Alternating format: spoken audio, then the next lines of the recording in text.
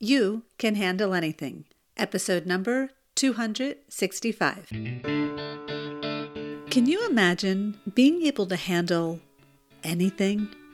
This is Shira Gura, and I am a firm believer that no matter what emotion you may get stuck on at any given time, when you are emotionally equipped, you know exactly what to do, step by step, to get unstuck, so you can handle difficult situations, navigate uncomfortable conversations, and cope with the difficult people in your life.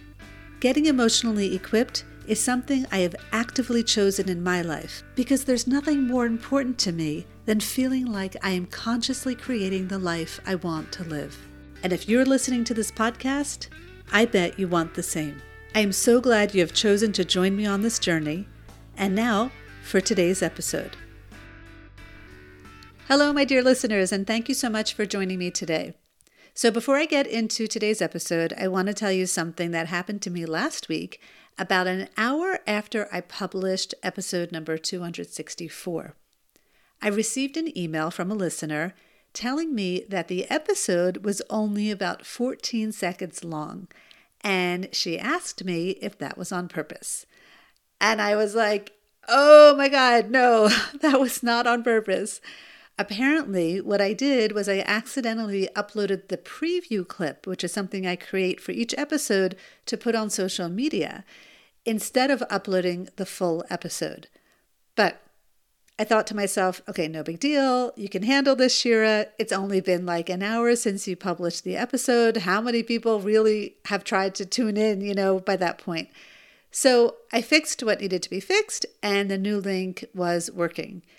But apparently that new link was working on all the podcast platforms in the podcasting world, except for one, which is Spotify, which is apparently a platform that many of you tune into, which I know because I received more emails from you. And so I had to contact the platform that hosts my podcast and inquire into it. And apparently there was a glitch on their end. And while it got fixed, it only got fixed like 5 days later or something like that. Now, I know in the scheme of things, 5 days is not a big deal, but I also know that if you tried to listen to the episode and you couldn't, you probably gave up. And in the meantime, I heard from several listeners who were able to hear last week's episode, who told me that that episode was one of the best episodes they've ever heard on this podcast. So, if you listen to this podcast on Spotify, I want to strongly encourage you to tune into last week's episode where I talk about the difference between a reaction and a response, because that's really the foundation for all of the work I do. So do yourself a favor and make sure you tune in. Okay, so when you think of the phrase, you can handle anything, what is the first thing that comes to your mind? Like, what's the first thing that comes to your mind in your life? Like when you think about your life and you think about what's going on in your life right now, and you hear me say to you, you can handle that, what would that be? I think when most people think about being able to handle things, they think about the things that life throws at them, the people who push their buttons, the difficult conversations they have to have, needing to be brave or confident when it comes to having, good communication with somebody. When people think about being able to handle things, I think they usually think about it in terms of relationships with other people. I know that's what I think of when I hear that phrase, or when I hear other people using that phrase. But the truth is, there are many other things we can handle, like creating new habits and reaching for goals. Now, you may wonder, what exactly do I need to handle when it comes to habits and goals? And that's exactly what I'd like to explore with you on today's episode. So think about a bad habit that you've been trying to break, or a new habit that you've been trying to take on, or a goal, something you've really wanted in your life, something that you're reaching for. It can be anything, like doing more physical exercise, or losing weight, or stopping to smoke, or being on social media less, or improving a relationship, with your spouse or a child or another family member. Maybe learning a new instrument, maybe being more consistent with reaching out to your friends, maybe having more fun in your life, or maybe, just recreating your life in some big and meaningful way. When you bring that idea to mind, what usually happens at first is that the idea is very exciting to the mind, right? It's like when you bring that idea to your mind starts to ring bells and whistles because just the idea of being able to create something new in your life is exhilarating. It's like an entirely new you, right? A you that you want, a you that you can be proud of, a you that you've been dreaming of, right, for a long time. Now, while your brain is like in a candy store, right, having a ball, dreaming of what it's going to get, you know you also need to be realistic, right? You know that habits or goals won't be achieved overnight. You know that you need to take little steps or mini goals to get there. And so you plan out what you need to do each day to make that long-term goal happen. And you may even follow the structure of a SMART goal by making your goal specific, measurable, achievable, realistic, and time-bound. But here's the thing. Science says that only about 8% of people actually achieve their goals. 8%. That is not a lot at all. Do you know why most people fail to reach their goals? Well, I don't know what you do when you have a question, but I like turning to Google just to see what gets posted on the topics that interest me. So I just typed in, why do most people fail to reach their goals? And you know what the number one answer was? It said, they don't know how to handle failure. That was the top post I saw, but I continued on and I learned of other reasons why people fail to reach their goals. You want to hear what was written about it? It said that their goals weren't specific enough, that the goals were undefined or realistic, that there were too many things on your plate, that you lose sight of the why. Oh, here, this was a good one, that you're not surrounded with ambitious people. And there were plenty more reasons and articles on the topic. But what I didn't find an article on, just at a quick glance, was someone saying, it's because we get stuck on our emotions. I didn't see anyone directly come out and say that. And so likely I will turn this podcast into a blog post or submit it to an online magazine because it's too important to dismiss. No one talks about this. People talk about hiring a coach so you can have accountability.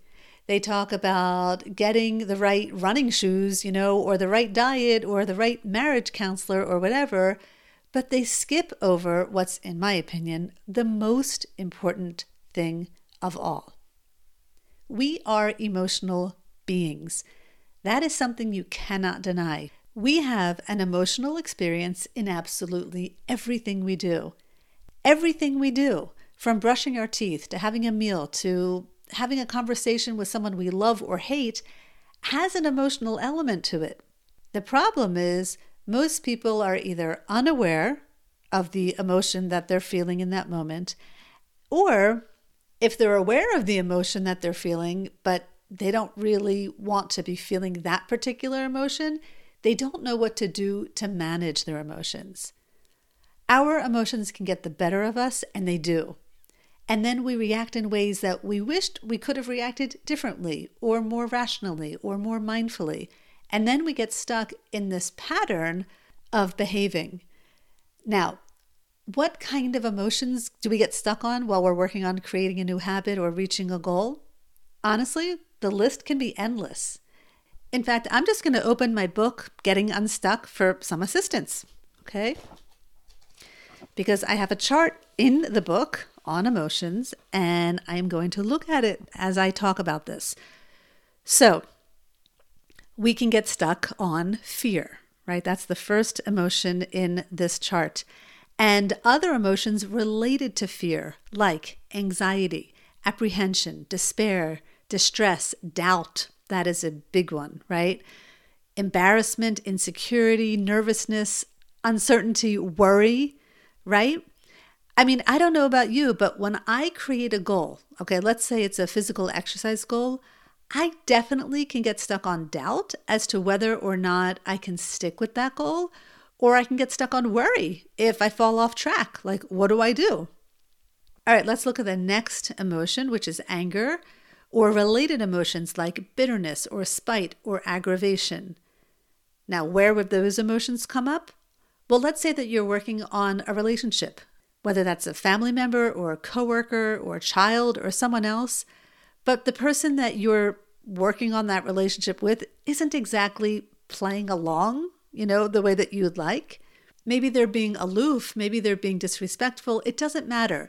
The point is that it's quite easy to get stuck on anger or any of the emotions related to it, right? When you are working on improving a relationship. And getting stuck on those emotions can knock you off track. What about aversion or emotions related to aversion, like annoyance or apathy or boredom? That is a big one for a lot of people. Or complacency, right? Like, I've been working on this goal for like a week. Can we move on to something else now? Right? That's what the mind does. It gets stuck on boredom. It gets stuck on complacency. It gets stuck on apathy. What about desire? Desire is a huge one.